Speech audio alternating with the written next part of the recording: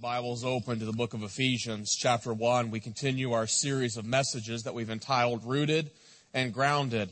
Rooted in the love of Christ, grounded for the Christian life. And remember what we said, the first 3 chapters of the book of Ephesians is all about being rooted in the love of Christ. Chapters 4, 5, and 6 are all about being grounded in the Christian life. And we said that in order for us to be grounded in the Christian life, you must be rooted in the love of Christ.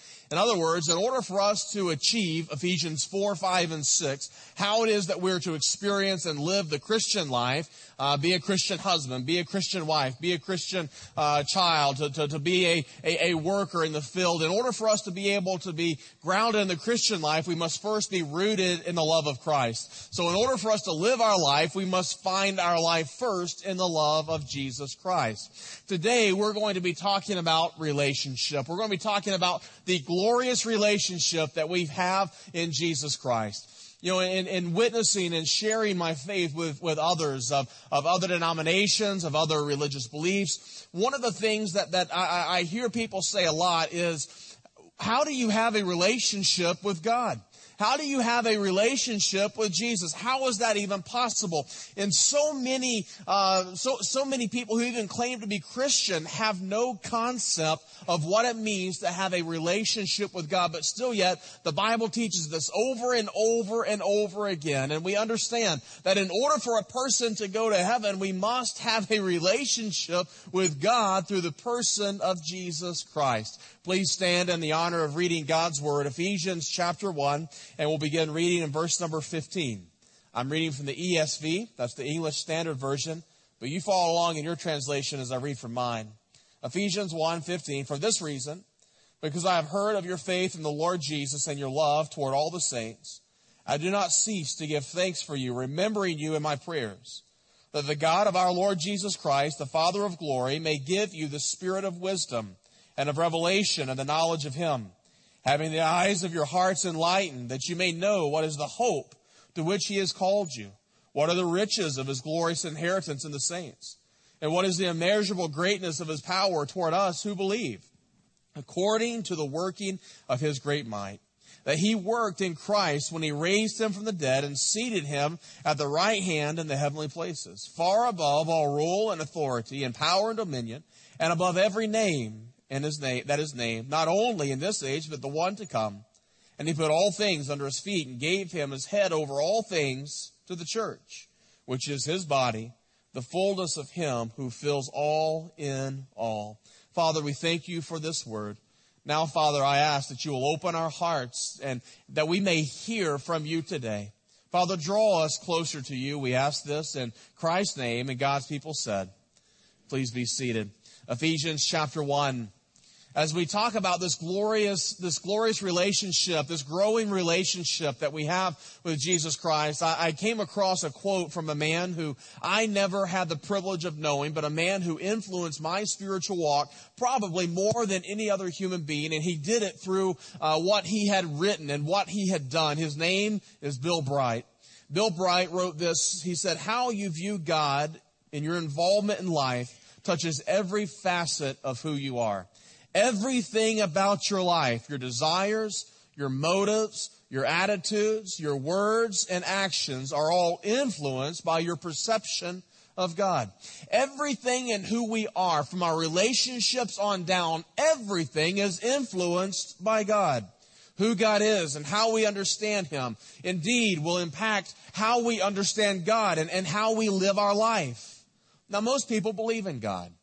10 years ago, I could stand behind this pulpit and say that over 90% of Americans believed in God. But today, it's only 74%. It's gone from mid-90s down to 74%. But still yet, we can say that the majority of Americans believe in the concept of God. They don't believe in the God of the Bible. So many believe that God is a distant deity, unapproachable. Or perhaps they view God as an old man, an old grandpa with a long beard, and he's somewhere out there, and he checks in and out on us from a bit of a time. Others have downsized God. They've downsized the deity and so that he would be small and he could be manageable. And so we throw out this word God and so that we can control our own God. But when we do this, when we diminish God, when we downsize God, when we see Him as a distant, far away being, we miss the greatness and the grandeur of who God is. This verse, these verses, this pericope of Scripture, these verses of Scripture, this context of thought is all about, it's a prayer of Paul. And Paul is praying, and this is also your pastor's prayer and should be the believer's prayer, that we would all pursue Him in life, that we would all pursue a deeper relationship with God through our life, that every ounce and every fiber of who we are would pursue this relationship with God. Now, we understand that in order to be saved, to be a Christian, we must have a relationship with God. Think about this. Remember what we've said. God is holy. Holy, holy, holy. The hymn that we sing. Holy, holy, holy is God. That means He's set apart from sin. In fact, that means that God is so holy, He cannot look at sin. Now, the Bible says that we've all sinned and fallen short of the glory of God. Now, here's the human problem. Here's the enigma. Here's the question. How can holy God, who cannot look at evil, who cannot look at sin, but still yet has this desire to have a relationship with us, and while we're still sinners, He desires this relationship with us? How is that possible? How is it possible? Well, as we said last week, we can't do any better. We can't pull ourselves up by our bootstraps. And we also said that God is not going to dumb down His requirements. So what's left? We're in need of a Savior. And so God sent His Son, our Savior, Jesus Christ, into the world. And when you have a relationship with Jesus, it's at that point now that you have this desire and you can have this growing relationship with God. You're promised the gift of heaven. You're promised eternal life. You're promised the blessings of God. You're promised His will.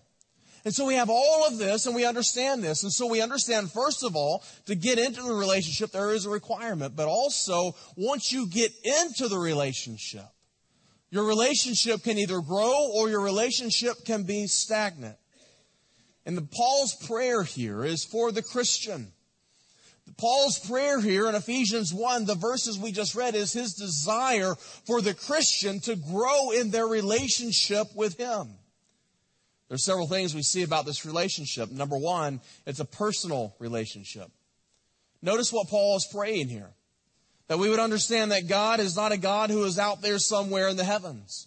That God is not dumbed down. That God is not small. That God is not contained in the box in which we have created. But by faith, think about this. God is pretty big, isn't He?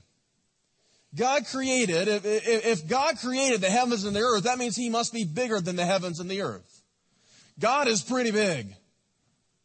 But I want you to think about this. As big and as grandeur as God is, He comes and He lives inside the heart of every one of His believers. That blows my mind. How in the world can this great God come and live in the world that cannot contain Him, but yet in our own spirits we have Him? It's incredible, isn't it? We've all heard it said, perhaps, that so many people are missing a relationship with God because of 18 inches. That's the distance from the head to the heart. The Scripture's telling us that to know God is not simply to know about God. To know God doesn't simply mean that you know others or that know God or even that you know the Bible. You understand that you can know the Word of God and not know the God of the Word. You can have this book memorized and still completely miss the author. That's what the Pharisees did, right? Jesus standing at Temple Mount teaching, and the Pharisees and His disciples were around, and He looked up to the Mount of Olives, which even today, when you look at the Mount of Olives, you see these white tombs, these white, the whitewashed tombs, and He said, these Pharisees These believers in the Bible, they know the word backward and forward. He said these Pharisees, they're like these tombs. They're whitewashed, they're beautiful on the outside. But on the inside, they're full of dead men's bones. You can know all that there is to know about God, but still yet completely miss Him. It's not about having book smarts of God. It's about having a heart knowledge, a relationship with Him.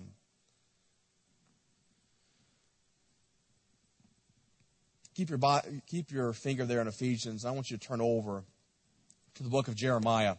Jeremiah chapter 9. I want to show you something here about this relationship and what God... These are two of my favorite verses in the Old Testament. Jeremiah chapter 9, verse 23 and 24. To know God personally, to know God intimately. This is what God has this is not something new. This is not something that came with the New Testament, the New Covenant. This is what God has always desired for His followers, His children to do. Jeremiah chapter 9, verse 23. Thus says the Lord, let not the wise man boast in his wisdom. Let not the mighty man boast in his might. Let not the rich man boast in his riches. But let him who boasts boast in this, that he understands and he what? Knows me. That I am the Lord who practices steadfast love, justice, and righteousness in the earth. For in these things I delight, declares the Lord. I'm here to tell you that the greatest relationship this side of eternity is your relationship with God. No human relationship can compare with the intimacy with God, intimacy with the Almighty. It's a personal relationship. So don't settle for a shallow, superficial relationship with God. You see, God is not a casual friend. He's not a casual friend that we see just once a week or once a month. No, God desires fellowship with all of us all the time. Therefore, we're to open the eyes of our heart and that we might see Him, that we might know Him, that we might understand Him. You see, there's so much to know. There's so much more to grasp and to explore of the greatness of our God, His love, His grace, His power. To know God personally. You say, how in the world can I know God personally? Well, I developed an acrostic that I hope that will help you. Remember what we said at the onset of this message. In order to have a relationship, think about any relationship you have in life. There was always a beginning point to that relationship, wasn't there? There was always a time when there was not a relationship, and then there was a time when that relationship began. That's the same way with God. I hear people say all the time, well, I've always been a Christian. I've always known God. God has always known me. Well, you got one thing right. God has always known you, but you've not always known God. In order to know God, you must have a relationship with Him. Relationship is a two-way street, right? If all you do is say, well, I've always known God. I was raised in a Christian home. Remember what the preacher always says. Just because you can climb a tree doesn't make you a monkey. Remember? Just because you stand in a garage does not make you a car. Just because you were raised in a Christian home or even claim to be Christian or even read this book or belong to a church or give to a church or you call yourself, none of that matters. That doesn't get us into a relationship. Every relationship has a beginning point. When did your relationship with God begin? When did it start? Mine started at the age of 17. Well, I understood that I was in need of a Savior, that I was a sinner in need of a Savior. I repented of my sins, invited Christ to be Lord and Savior of my life, and at that moment, the relationship with God started for me. What's your story? When did your relationship with God begin? Don't give me the old adage, well, I've always had a relationship. No, you haven't. No, you haven't. So when did your relationship begin? And then when you come into that relationship with God, understand this, that when you come into your relationship with God, you have a choice. You can either allow your relationship with Him to grow, or you can allow your relationship with Him to be stagnant. Married people that's in the room, if you never talk with your spouse, what kind of relationship are you going to have? if you never go out, if you never talk, if you never get together, if you don't ever look at one another? What kind of relationship are you going to have with your spouse? Not a very good one. The same way that within a dysfunctional marriage, there can be a dysfunctional relationship between you and God. And this I find so often within the Christian faith, within the Christian walk, in the Christian life. So many Christians, they view salvation as my get out of hell free card. That, oh, I'm saved, that means I get to go to heaven so I can live it up and do whatever I want to. But listen, you're missing out on the point. If God simply saved you to take you to heaven, then as soon as you were saved, He would have caught you up. He would have brought you up. You would have already been there. But listen, God saved us for a much larger purpose. Heaven, yes, it's a byproduct. It's a great byproduct. It's a whole lot better than the alternative, right? But He saved us, and then He set us here for us to live our life in His will, to live a life where He's going to bless us, and we can also point people to Jesus. And so while we're living in this life, we understand that this relationship, I can allow my relationship to be stagnant. I can let my relationship be a one-way street where only God is the one who is concerned about a deepening relationship with me.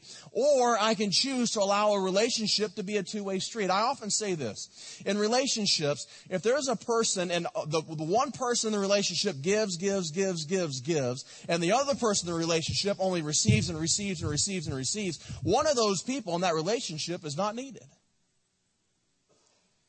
A relationship is a two-way street. One gives, one receives. The other one who receives then gives, and the one who just gave receives. That's how relationships work, right? This is relationship 101. This is how relationships work, right? This is not a rhetorical question, right? Right, okay, we're following. Men, take notes. That means that when your wife is not the only one who should be talking at home, and you cannot count grunting in front of a television as talking. I don't care if your favorite football team is playing. I don't care. Relationships are two-way streets to know Him personally. You can choose to invest in this relationship, or you can choose to ignore this relationship. But if you choose to invest, I've developed this acrostic, and I believe that if you will apply this, Christian, if you will apply this to your life, it will help you to grow in your relationship with God. The P stands for pray consistently. Pray consistently. As a believer, as a follower of Christ, what we've already said, what kind of relationship, husband, do you think you're going to have with your wife if you never talk with her? Wife, if you don't ever talk with your husband except for maybe one time a week and for about an hour or so, like what we often do on Sunday mornings for about an hour or so when we talk to God, if that's how much time we talk with our spouse, what kind of relationship do you think you're going to have with your spouse? Not a very good one. You see, that's why last year we said last year was the year of the quiet time. We have a church member who is continuing to develop the SOAP plan. This is to get us in the Word. This is meant to get us into Scripture, studying the Word, to pray God's Word. If you don't have this month's SOAP daily reading plan, it's out in the concourse. Or if you have a smartphone, download the church app and it's right there. Every morning you can wake up and right there, right in front of you is going to be God's Word that you can be praying through and praying for so you can be consistent in your prayer life. The E stands for examine Scripture. Examine Scripture. This year is the year of Scripture memory. And if you look at the worship guide today, everybody should get this week's Scripture memory verse. It's the shortest verse in the whole Bible. It's 2 words. Jesus wept. You got it? All right, let's memorize this verse together. You ready? Let's say it with me. Ready? On the count of 3. 1, 2, 3. Jesus wept. Good job. Now, we've memorized this verse together. Now you say, well, what's the big deal? Jesus wept. Jesus cried. Here's the big deal. When you hide God's Word in your heart, when you examine Scripture, when you place it in your heart, this is how we fight against the temptations of the devil. That's one of the reasons why we hide God's Word in our heart. What did Jesus do when Satan tempted Him? How did He respond? he responded with Scripture. Thus says the Lord, you shall not tempt the Lord your God. The Word says that man shall not live by bread alone. When Satan brought temptation against Jesus, Jesus responded with the Word. And so how we respond to temptation, understand this. When temptation comes knocking, and Satan is knocking at your door, and brings temptation against you, you can say no. You don't have to fall into the wiles of the devil. You can say no to temptation. And the easiest way I've found in my own life, when Satan comes knocking, the best way to fight temptation is with Scripture, having Scripture in your heart. God's Word is alive. God's Word, later on in the book of Ephesians, we're going to see that this is our offensive weapon. When we talk about the armor of God, all of the armor is defense, but there's only one offensive weapon, and it's the Word of God. It's the sword of the Spirit. And so we know that in our own personal life, my own personal growth, my own personal relationship, how am I going to know God? Well, I get into His Word, and I dig into His Word. I examine the Scripture. The R is rise early. I hope you're writing these down. Rise early. To get up early. I hear Joe Boatwright, our pastor emeritus, say this so often, that he said there was a point in his life when he knew as a pastor, he said, I made it a conscious decision, a conscious effort every morning from that day until this day to wake up. He said, I love Joyce, I love my wife dearly, but he said, I will not talk to a human being until I get in the Word first. Until I talk with God, I'm not talking to anybody. And he said, I rise early. You say, well, I can't get up early enough. All you have to do is call an alarm clock. You set it an hour earlier than what you normally do. I hear Christians say all the time, I don't have time to do this. Wait a minute. You have time to watch the football game. You have time to make your coffee. You have time to read the newspaper or the Drudge Report or whatever it is you're reading. You have time to watch Fox News. You've got time to do the things you want to do, but you don't have time to do the things that you need to do. I find myself doing this a lot. I know I need to go to the gym, but I don't want to go to the gym. I was at the gym last night. And I'm working on the treadmill. I'm sweating. I'm trying to do good. And I got a phone call from one of our deacons and said, Pastor, I'm at your house and I've got a whole big bunch of fried shrimp ready to give to you. I said, glory, take me home. I got off that treadmill. I went home and I ate all that fried shrimp. All the calories I burned just went back. Oh, it was so good. It was so good. They say they've got to keep those Baptist preachers healthy, right? Isn't that right? What were we talking about? Rising early. Let's get back to God's Word here. Rise early. Let me give you some scriptures. Mark 1:35. And rising very early in the morning, while it was still dark, Jesus departed and went out to a desolate place, and there He prayed. Jesus rose up early and He prayed early in the morning. Psalm 119, 148. My eyes are awake before the watches of the night, that I may meditate on your promise. You know, a lot of Christians don't realize that 5 o'clock happens twice on the clock. There is a 5 a.m. We all know there's a 5 p.m., but very few of us see 5 a.m. If you're struggling with your personal walk and you're needing to be in God's Word, wake up a few minutes earlier. That means you may have to go to bed a few minutes earlier as well. But wake up and start your morning. I don't know what better way to start your morning than to start your morning with the Lord. The S is sing often. You know, when I find myself in my quiet time, in my personal quiet time with the Lord, when I have the Bible open and I'm reading Scripture, sometimes I'm reading and my mind starts getting focused on other things. And I start finding myself as I'm reading Scripture, I find myself that all I'm doing is reading and I'm not getting anything. You know what I'm talking about? I'm reading, but it's not registering. My mind begins to wander. My mind begins to think about the calendar for the day. I've got to do this. I got to do that. We need to do this with the kids. We need to do all these things. And so what happened? What I found in my own life when that happens is I simply close the Bible and I get out either the Baptist hymnal or I get out a praise chorus or a praise sheet, some songs that I like, and I just start singing. Now, you say, I can't sing either. But the Bible says you don't have to make a beautiful sound. You just have to make a joyful noise to the Lord. And what I found is this, that in worship, in singing of worship, whether it's hymns or whether it's worship songs, in those moments, God uses music to bring our focus back to where our heart needs to be. And so when I close the Bible and I begin to just close my eyes and sing, I worship, I praise God through song. When I open the Bible back up, now my attention is focused again where it needs to be. And I begin to read again and start getting something out of it. Growing in our personal relationship, is offering. You know you can't come to a Baptist church without the preacher talking about offerings, right? That was a joke. You can laugh. We're not going to pass the plate again. Offering. You know, I found this to be true. That the more I give, the more He blesses me with it. I'm not talking just about money here. I'm talking about with my life, with my time. You know, I've noticed that with God, as I bring an offering to Him, and I do it in the right heart, you know, you can give $1 million, but in the wrong heart and the wrong spirit, God doesn't see that as worship. God doesn't bless that. But you can give $1. You can give 10 minutes of your time.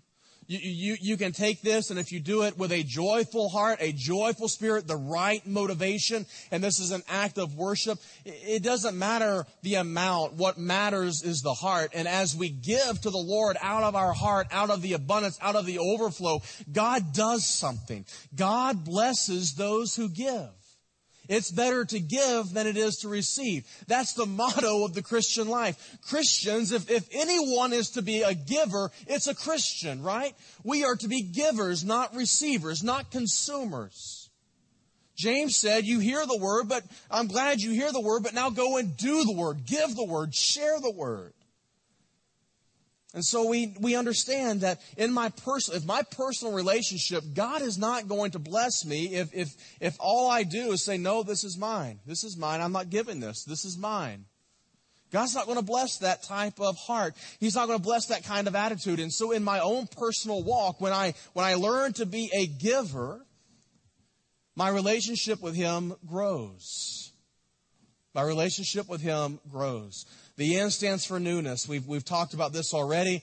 Just in your personal quiet time, shake things up, do things a little different. This is what you do in your own relationships, right? You don't let your relationships become stagnant, but you date your wife, you date your husband, you learn things, you learn new things about them, you talk to them about their day, you learn new things and you discover new things. It's just there's a newness about it. The A, this is very important, ask and accept forgiveness. Ask and accept forgiveness. For the believer, we have to understand that when I repent of my sins, that's not just once for all, right? When I repent of my sins, when I first was saved, that covered me, yes. My sins were forgiven. I came into a relationship with Jesus. I'm a new believer. I have a relationship with God now because I repented of my sins. But understand, I have to repent again. You know that, right? You can't just say, God, forgive me, and then you live your life. Now, you can do that, and let me show you what happens. When you pray and invite Christ into your life, when you repent, He comes in. You say, God, I'm sorry. Come into my life and save me. He comes in and saves you. The next day, when you sin, that does not mean you lose your salvation. That doesn't mean that you have to repent in order to get saved again. No. We dealt with that last week, remember? Once the Spirit comes in, He seals you. You're there. You're His child. You cannot lose your salvation. But what happens when a believer sins? When we, as followers of Christ, when we sin, when we're living right, we're in the will of God. But when I sin, I step outside of the will of God. And the only way to get back into the will of God, which also means to get back in the blessings of God, is to confess my sin, to repent of my sin. If I am living in disobedience to God, God is not going to bless me. The only place where it's safe for the Christian is in His will. Have you ever noticed that it's in the Bible, going back to the money aspect, Going back to money, did you know that money is talked more about in the Bible than heaven and hell? Jesus taught more about money than heaven and hell. You know why I believe that is? Because so many of us, we make money our God. We do. Think about it. It's the human struggle. When the Jews came out of bondage of Egypt, Moses went up on the mountain. While Moses was up on the mountain, just a few days after they saw the Red Sea parted, just a few days after they saw God work in a miraculous way, all of these things, when Moses went up on top of that mountain to discuss and talk with God, what were the children of Israel doing? They were fashioning what kind of calf? Golden calf. Made it out of money. They worshiped money. They worshiped gold. Gold became their God. That's why the rich young ruler who came to Jesus, he said, what must a man do to inherit eternal life? And Jesus said, you got to give it all away because money's your God. God is a jealous God. God will not take second place to money, to another person, to a child, to a spouse, to a job, to fame. God will not take second place. And let me also say this. Isn't it interesting, Christian, that sometimes when we put other things before God, how often is it that in our own life, God does something to take that thing away? To strip down those high places that we set up. So I warn you, it's not wrong, it's not a sin to be wealthy. But if your wealth has become your God, you can wake up one day and lose it all. That's how God works. God is a jealous God. And when we sin, we ask for forgiveness. Now, the hard part is to accept that forgiveness, isn't it? The hard part is to accept that forgiveness because we live in the human realm. We know that when somebody hurts me bad enough that they have to come and ask for forgiveness, that I can forgive them, but I cannot forget what happened. And we view God the same way, that when we come and let's say we sin, we sin morally, a big sin, something major, something that affects our life, something life-altering. As we're walking through life, we confess that sin. God, forgive me for that. The Bible says that He forgives us. Months down the road, Satan comes back and he reminds us of that sin. We start getting in the wheelhouse. We start working with God. And all of a sudden, we're reminded of that past sin. And we start saying, I can't do this. I'm no good. There's no way that God can use me because of look at what I've done. Listen, that's not the voice of God. That's the voice of Satan. Satan is the great liar. Satan is the great deceiver. Why would he do that? Why would Satan continue to bring up your past failures that have already been forgiven? Because if he can get you focused on your failures, you're not going to be seeing the future God has for you. And as a believer, listen to me. If you focus in on those failures that have already been washed in the blood, you've already confessed those sins, and God says you are completely forgiven. When you come back to that and say, oh God, forgive me, and you say, I've prayed, preacher, I've prayed 1,000 times that God will forgive me. Listen to me. All you have to do is pray one time for God to forgive you. You can thank Him 999 other times for forgiving you. But when you come to Him and you say, God, forgive me, God, forgive me, God, forgive me, God, forgive me, and you keep saying, God, forgive me, what are you saying? You're saying, I don't trust God. So you're pulling yourself, even in that, you're pulling yourself out of God's will because you're living in sin, because you're not trusting that God can and has forgiven you. Ask for forgiveness. Accept His forgiveness. And you can now walk in this personal relationship with Him. Finally, the L, and that's love Him. That's pretty straightforward, to love Him. All of that is just point one of the sermon today. And I'm looking at the time, and so we're gonna push forward. Let's go into the second relationship, the second aspect of the relationship. Not only is it a personal relationship, but number two, it's a permanent relationship. Ephesians chapter 1, verse 18 talks about this, a permanent relationship. God is not someone who checks in and out at 12 noon on Sunday morning, but rather it's forever. It lasts. We have a calling that is destined for glory, a relationship that cannot be broken. It's forever. Paul said in Romans chapter 8, verse 38, "For I am persuaded that neither death nor life, nor angels nor principalities, nor powers, nor things present nor things to come, nor height nor depth, or anything else created shall be able to separate us from the love of God, which is in Christ Jesus our Lord." Nothing can separate us from the love of God, which is in Christ Jesus. And the Bible is described as a blessed hope, the ultimate hope, our only hope. If you remember a few weeks ago, we discussed biblical hope, and we said biblical hope is not wishful thinking, but rather it's a confident expectation.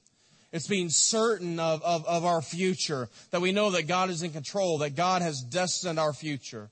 My hope is in Him. Number 3, we have a profitable relationship.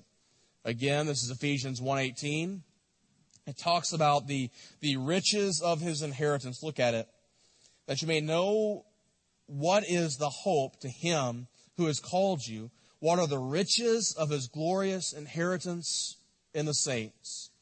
Now, there's a great debate. You can read volumes and volumes and volumes of commentaries to try to understand what he's talking about, the inheritance of the saints, inheritance in the saints. You can read commentaries. You can see so many different views about what people say about inheritance in the saints. What does that mean? But I believe that it's pretty straightforward about what he's saying here. I believe it's straightforward. The riches of His glory. This is speaking to the fact of what the inheritance we have in Him. What we have received, what He has given to us. Imagine you woke up one morning and you received a certified letter in the mail. And you had no idea that you were related to a man who was your long-lost uncle, and his name was Bill Gates. That changes everything, doesn't it? Your inheritance just went through the roof. But you know, whatever that inheritance might be, it cannot compare to the inheritance that we have in Jesus Christ. The wealth that we have in Jesus. You know, it's been said that wealth can buy happiness.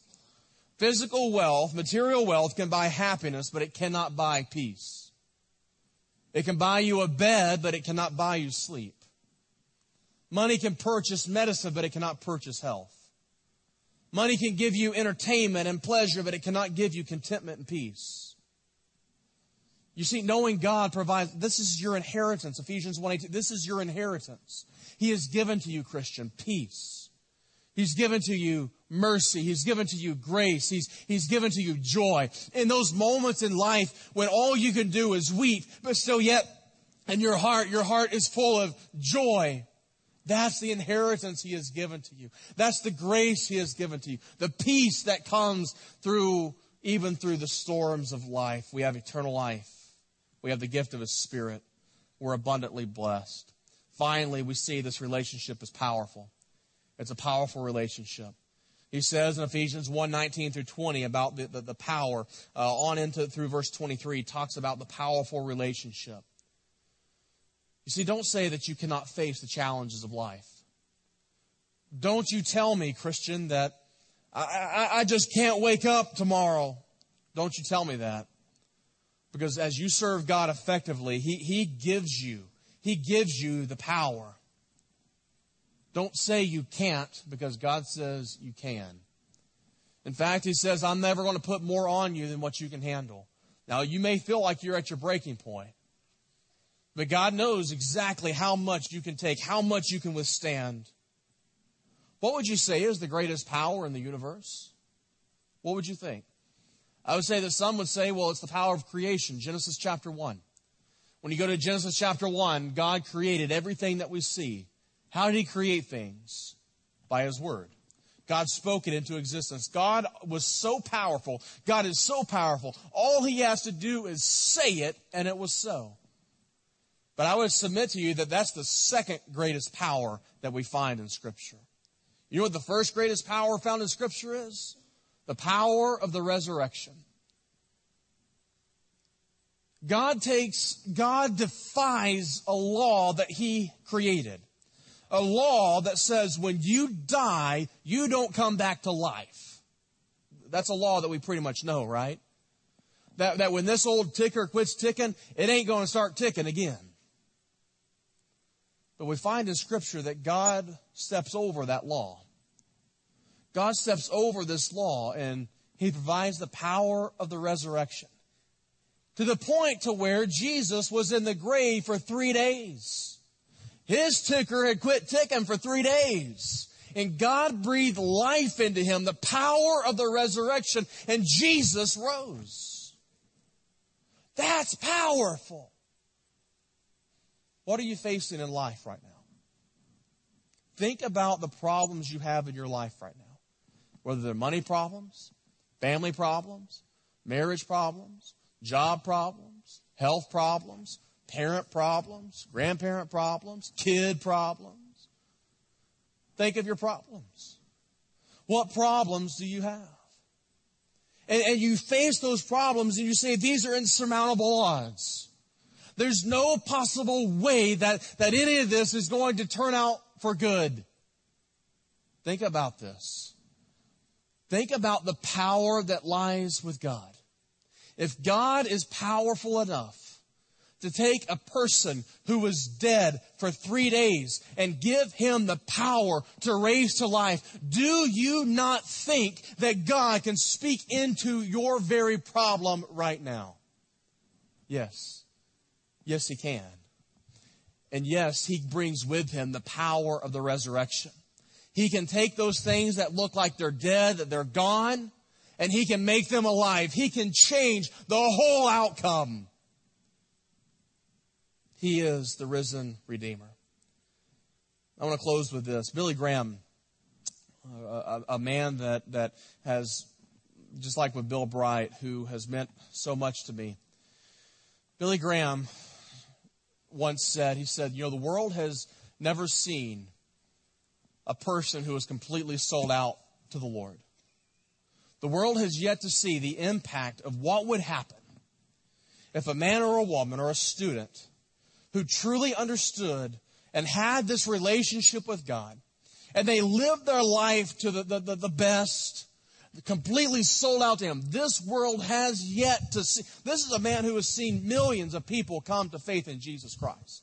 And he said himself that this world has never seen a man, a woman, a student, a boy, or a girl who's completely sold out. The world has never seen what God could do through a person who's completely sold out for Him. You say, well, I can't be me, preacher. I'm just 8 years old. I'm just a kid. Think about what God did with that little boy that brought that lunch to Jesus that day. With just a few pieces of fish and a few pieces of bread.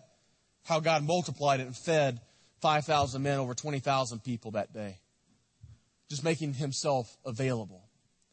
You say, preacher, that can't be me. Billy Graham could not have been talking about me because I'm well past that. I'm a very seasoned Christian. I'm past my age. Have you ever read your Bible and seen how God used the senior saints? Abraham was no spring chicken when Isaac was born, nor was Sarah.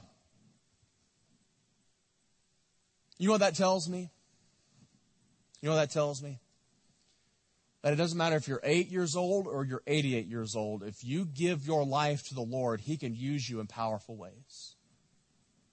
That when you completely and utterly sell yourself out to Him, you hold nothing back. But when you sell yourself out to Him, God will take you right where you are. He will use you. He will mold you. He will shape you. He will conform you. And He will use you to impact this world in a great and powerful way.